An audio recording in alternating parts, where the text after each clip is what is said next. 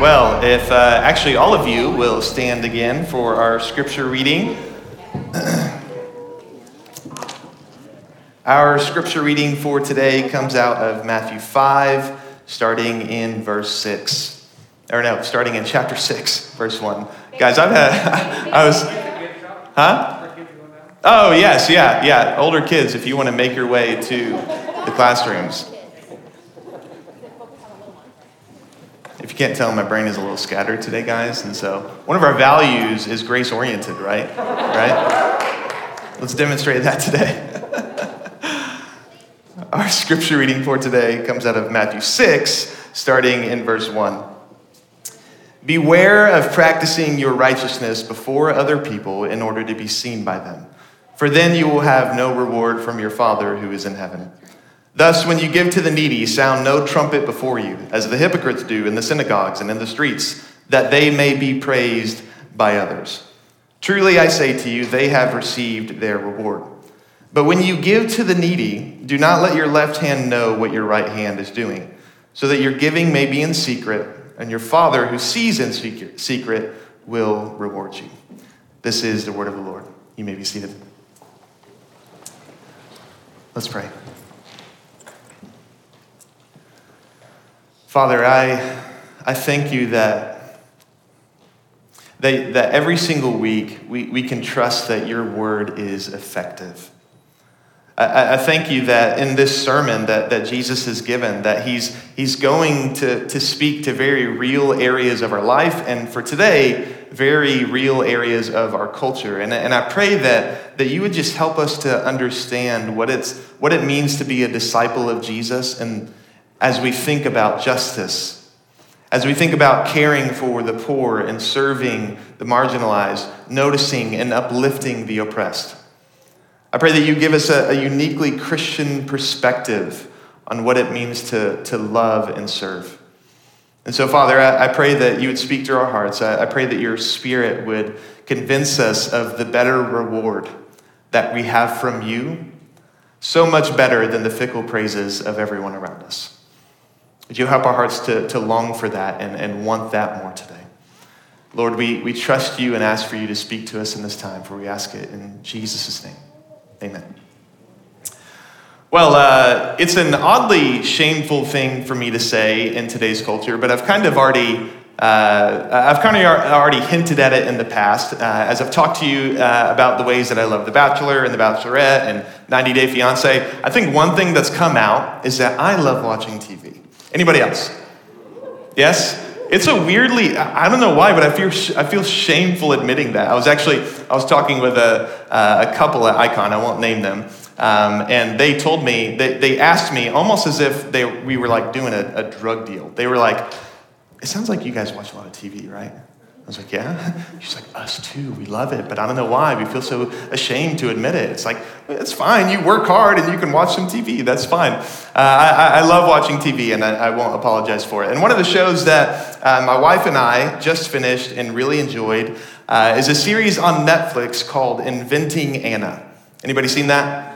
Yes, yeah. It's so good. So Inventing Anna is the mostly true story of a supposed German heiress named Anna Delvey.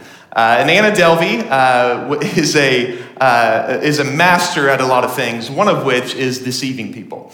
And so really in the last, I think it was 5 or 6 years, she had moved to New York, and she was able to really swindle and lie to some of the most powerful cultural players in New York. And so she came in really with nothing to her name, and by the time she gets arrested for fraud, she's like living the good life. She almost has I think $40 million loan from Citibank in order to build this art foundation, and so she's really good at swindling, and it's a really, really interesting story about the hypocrite who is Anna Delvey. And then there's another show that I plan on watching about Elizabeth Holmes, who started the company Theranos. Anybody know her or that company? It's another show about the hypocrisy of a person, the deceit of a person in order to get people to do things. We seem to have an odd obsession right now with hypocrites. We have all these shows, we have true crime because we love, there's a weird part of human beings who enjoy thinking or at least hearing about murder. Anybody else? Yeah. Yeah. You should feel ashamed. Just kidding. Just kidding. But now there's these shows coming out that are exploring all these different hypocrites. And, to be a hypocrite in our society is one of the worst things you can be. In a culture that prizes authenticity above everything else, the worst thing you can be named is a hypocrite. To be someone who is identified as living a false life, living a life on the outside when really on the inside it doesn't match, or maybe you're living a double life. You have you project all of this maybe religiosity or this cultural affluence when really you're living a double life. We don't want to be a hypocrite in our society. But I think I have bad news for you today. That in this text and in the text that we're going to cover next week, Jesus offers a definition of hypocrisy that just might catch all of us in its web.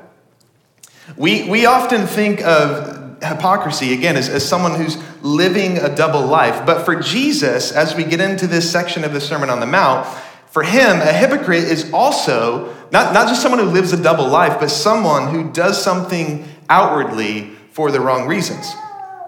That to do something, to give yourself to something, but not have the right heart motivation for it, is what Jesus would call a hypocrite. And as you can see from that first verse in chapter 6, which is really one of the thesis statements for the rest of some of these sections, what is it that they are caring about? What is it that a hypocrite is caring about? Performing acts of righteousness in order to be seen. And so in today's text, Jesus is, just like he has been all throughout chapter 5, trying to address our hearts, but rather than looking at our vices, like anger and lust and the reasons we get divorced and the reason we hate our enemies, now he's going to look at our supposed acts of righteousness and really put those under a microscope as to whether they're authentic or hypocritical. And so for the disciple of Jesus, it's not just our repentance that must come from the heart, but also our acts of devotion or piety. And so for today, we'll look at Jesus' invitation of real piety as it concerns our giving to the needy, serving the marginalized. And I really think it's important for you to tune into this because, I was talking with someone actually before the sermon that one of the things I really struggled with this week is zeroing in on where this really can hit people in this room right now. I'm always trying to think through, what does this matter for real people? And if I'm honest, I'm not sure if all of us here are hypocrites, but what I do know is that what Jesus has to say today will at least inform the way that you participate and see the culture. Today's word seems to be a word against the world that we live in today. And so let's jump in. I'm going to read the text again so that we can have it in our minds. And we'll jump in to see what Jesus has to say about giving and serving. If you look at verse 1 with me, beware of practicing your righteousness before other people in order to be seen by them. For then you will have no reward from your Father who is in heaven. Thus, when you give to the needy, sound no trumpet before you, as the hypocrites do in the synagogues and in the streets, that they may be praised by others. Truly, I say to you, they have received their reward. But when you give to the needy, do not let your left hand know what your right hand is doing, so that your giving may be in secret, and your Father, who sees in secret, will reward you. There's 3 questions I want to look at this text and answer. And the first of which is, what in the world does this have to do with us? How is this relevant to us today? So for this section of verses, I think it's pretty relevant. What we see is that Jesus is pushing against this tendency in the human heart to take a need that we see and make it into an opportunity. Jesus apparently saw in his own Jewish culture a tendency to emphasize who you are based off of what you were doing to serve the poor and the needy. And so he references men and women who would give to the poor, who would do this great act of justice. And I think we can all agree that that's a good thing, but they were doing so in order to be seen as the type of people who give to the poor. That was their motivation. And man, aren't we all glad that over the last 2,000 years, this tendency to take a need and make it into an opportunity, humanity's really grown out of that, right? We've really progressed. Aren't we so glad that the needs of the poor are no longer co-opted and used for our own identity creation? No, of course not. I'm being a little facetious. This is a deep problem today.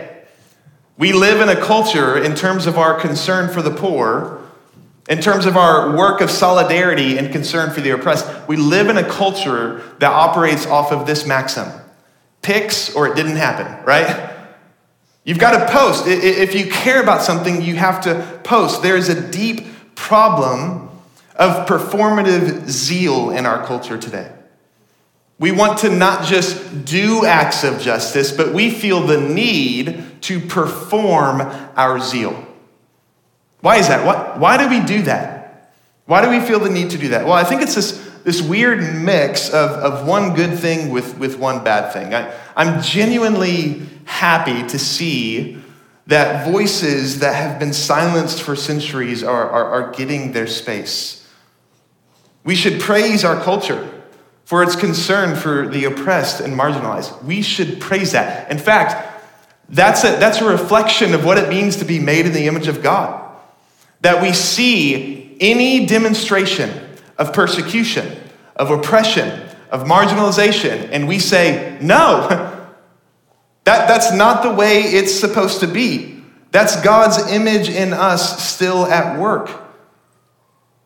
We all have this kind of core memory of how valuable human beings are as image bearers of God. We intuitively recognize the value of another human being.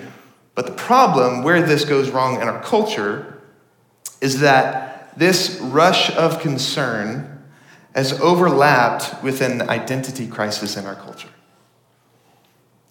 We might be able to recognize our worth or recognize the worth of another human being, but few of us carry a real purpose in our bones, a purpose for which we live.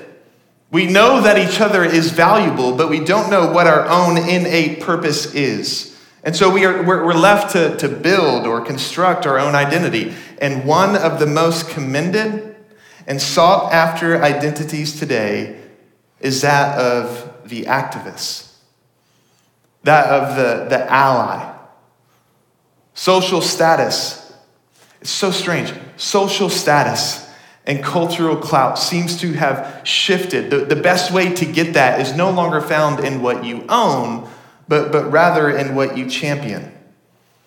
That's how you achieve social status in our culture today. People know themselves best as it relates to any given cause. And like I said, it's a good prompt. It's a good thing that our human intuition toward justice has been reawakened. We should praise that. But it is also a terrible thing, and I'll say sinful thing, to build your identity around capturing the needs of real people in order to turn it into an opportunity for you to have your own good self-image. It's really gross to capitalize on the suffering of another human being. And by the way, this is a problem on both sides. As I was preparing this, people are gonna think like, oh, I'm just hitting against the progressives and the liberals. This is a problem on both sides. This identity creation, this performative zeal is a problem on both sides. You see it with hashtag activism and progressivism, but also on the right side, you see it in what's the number one justice issue that conservatives are concerned about? Abortion. And I'm sadly convinced that this issue on the conservative side of abortion is so often political theater and performative zeal. It wins votes. It identifies them with a certain group of people that they want to be praised alongside with. Meanwhile, though, I might get in trouble today. Meanwhile, though, conservatives have garnered such great energy, such great support, such a swell of activism because of a piece of cloth on our face. Instead of, if we took that zeal, if we took that energy that's been able to be swelled because we are personally affected, and we started to get to know women who feel unsafe, women who are afraid, what could that do for the justice issue of abortion? If we started actually caring about the kids who are in danger on both sides of the aisle, we are guilty of activism in order to score points. We are guilty of caring about things only insofar as it wins us some level of social status. And I'm not just hitting on you or on our culture today. I feel this myself. I felt this myself this week. So Monday night, as a staff, we went out and did the search and rescue van with Union Gospel Mission. And it was incredible, it was sobering, and we wanted to do it because that's one of the things that we're going to really try to put our energy toward as a church is serving with UGM, who's doing the best work on the problem of homelessness in our city. And I remember driving home. It was super late, 12:30 or 1 in the morning. It was a long night, a sobering night, and I remember driving home and thinking about the ways in which, as I've processed through how Icon can partner with UGM, friends, there's been a piece of my heart that just feels like we have to attach onto something so that people will think we're one of the good churches. And that night, as I met with and saw and got to serve some of the most needy in our city, some of the most vulnerable in our city, I just thought to myself, Joshua, I'm trying to restrain my language here. Are you serious? Partnering with UGM has been this thing in your head that will win points for Icon.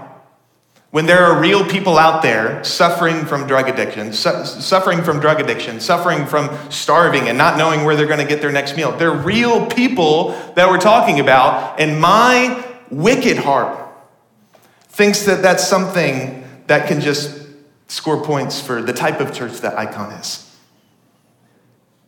All of us are this way, friend. All of us are so prone to think about the justice issues in our city or in our world and think about our participation in them and what that wins us personally. We should repent from it. We should mourn it.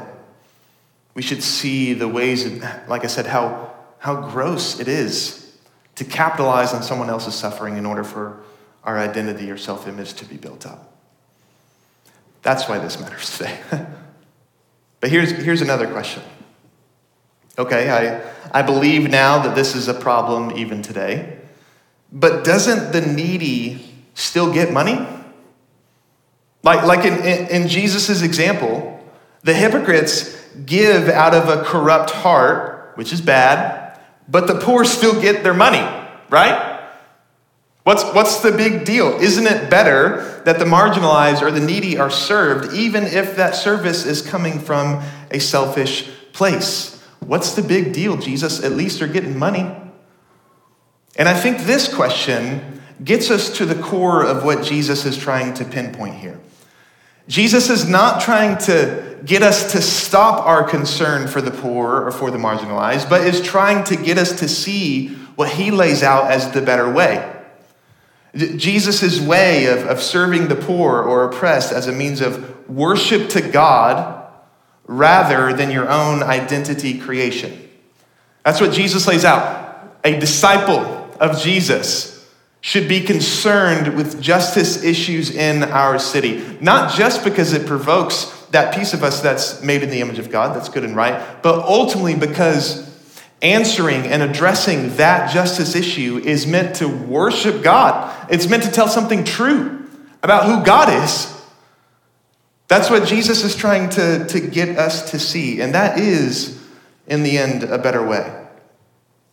Why is that?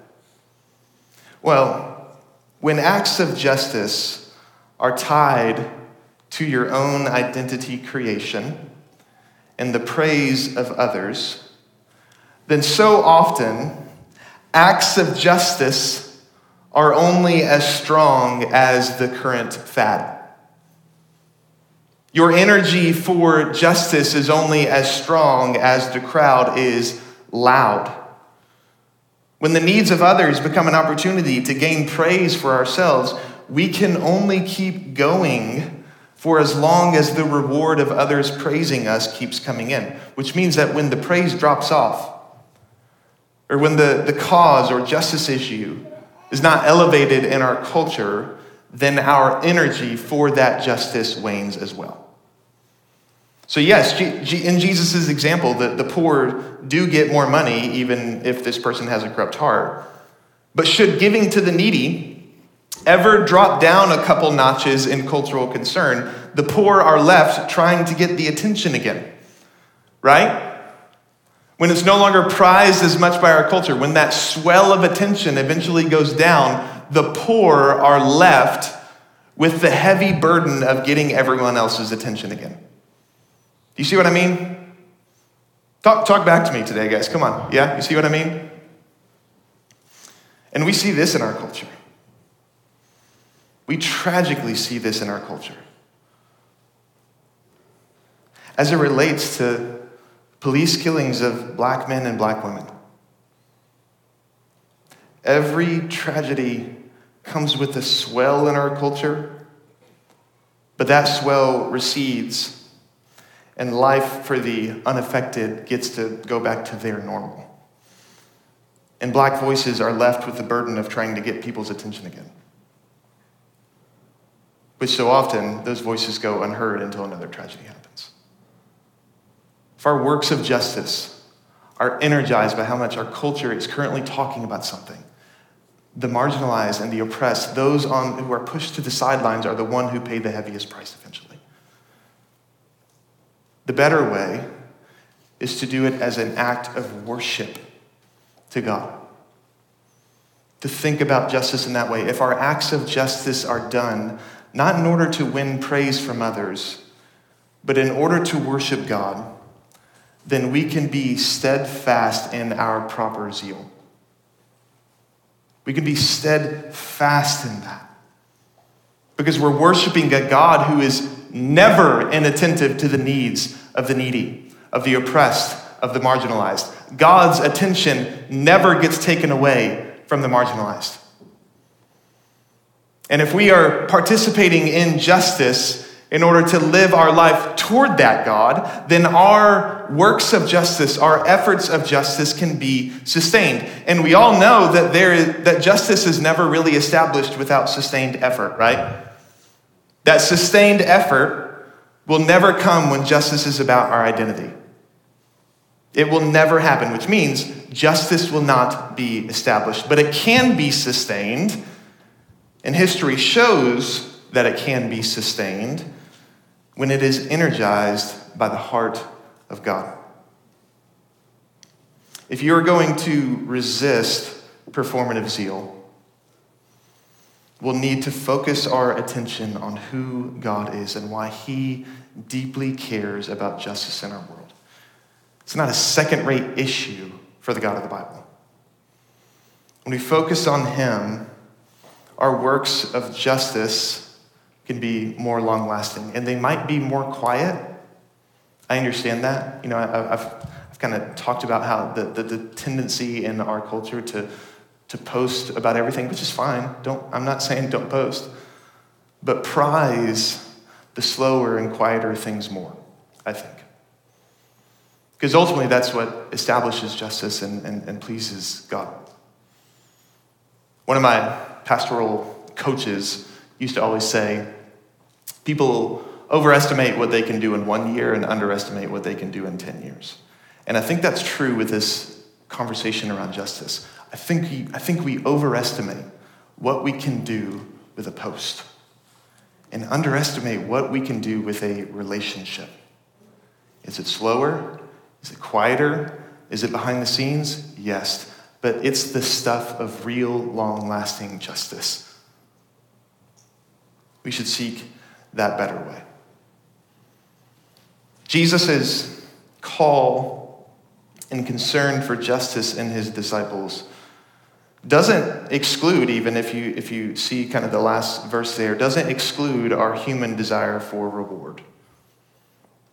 He wants us to receive a reward, but not from the fickle, waxing and waning praises of others, but rather to receive our reward in a better spot as receiving it quietly from God.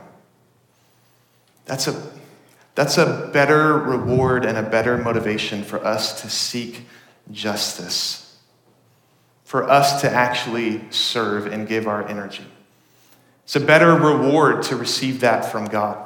You know, it's funny, in the Sermon on the Mount, Jesus calls God the Father 17 times. 10 times he says it in chapter 6, verses 1 through 17. 10 of those times. What he's trying to get across is that all of these acts of piety should be coming from a place of being a child of God, of having an identity as a child of God, having a Father in heaven who cares, who sees. And when you see him smiling at you, pleased with the things that, as you are caring about and concerned for the things that concern his heart, that is a better reward. That is a better reward than retweets. It's a better reward to see the smile of a father. That's what helps us feel as a child. I remember whenever I was 13, with my dad and my older brother, we had to replace an engine in my brother's first truck, this old, small, red Toyota. And I was always really good mechanically and better than my brother was, which I've always taken a lot of pride with. And I remember, I was 13, and we were working on this car, working on this engine, and I didn't care about that, But I really enjoyed it. You know why I really enjoyed it? It's because my father really enjoyed it. My father really loved it, and I got to get commended by my dad as I participated in something that he cared about. And that's kind of like what Jesus is talking about here, except that we actually do care about what we're doing. That's the reward that Jesus invites us into, is the smile, the pleasure of a father who sees us participating with him in things that excite his heart and that are concerning for his heart. That's a better reward. The place of identity, the place of, you see, all of this performative zeal and things like that, performative activism, it's all about achieving an identity. Jesus here is saying, receive your identity. You have an identity that you can receive from your Father as you quietly, not for the praise of others, but for the pleasure of your Father, do works of justice. Jesus is calling us here to a better identity, to live from a place of identity in Christ rather than identity in the praises of others.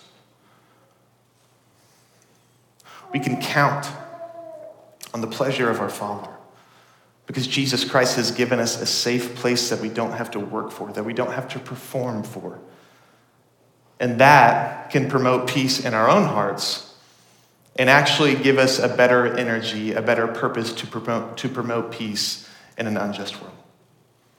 Friends, this is what Jesus calls us to have our identity securely rooted in Jesus, such that our hearts receive our identity, and from there, we can really get to work. So let's resist the parts of our heart that want to perform our zeal. Let's get to real work of justice, caring about it because our God does. Let's ask him for that now. Let's pray.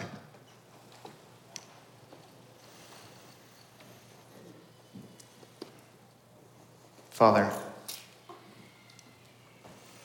I pray that you would give us a stronger desire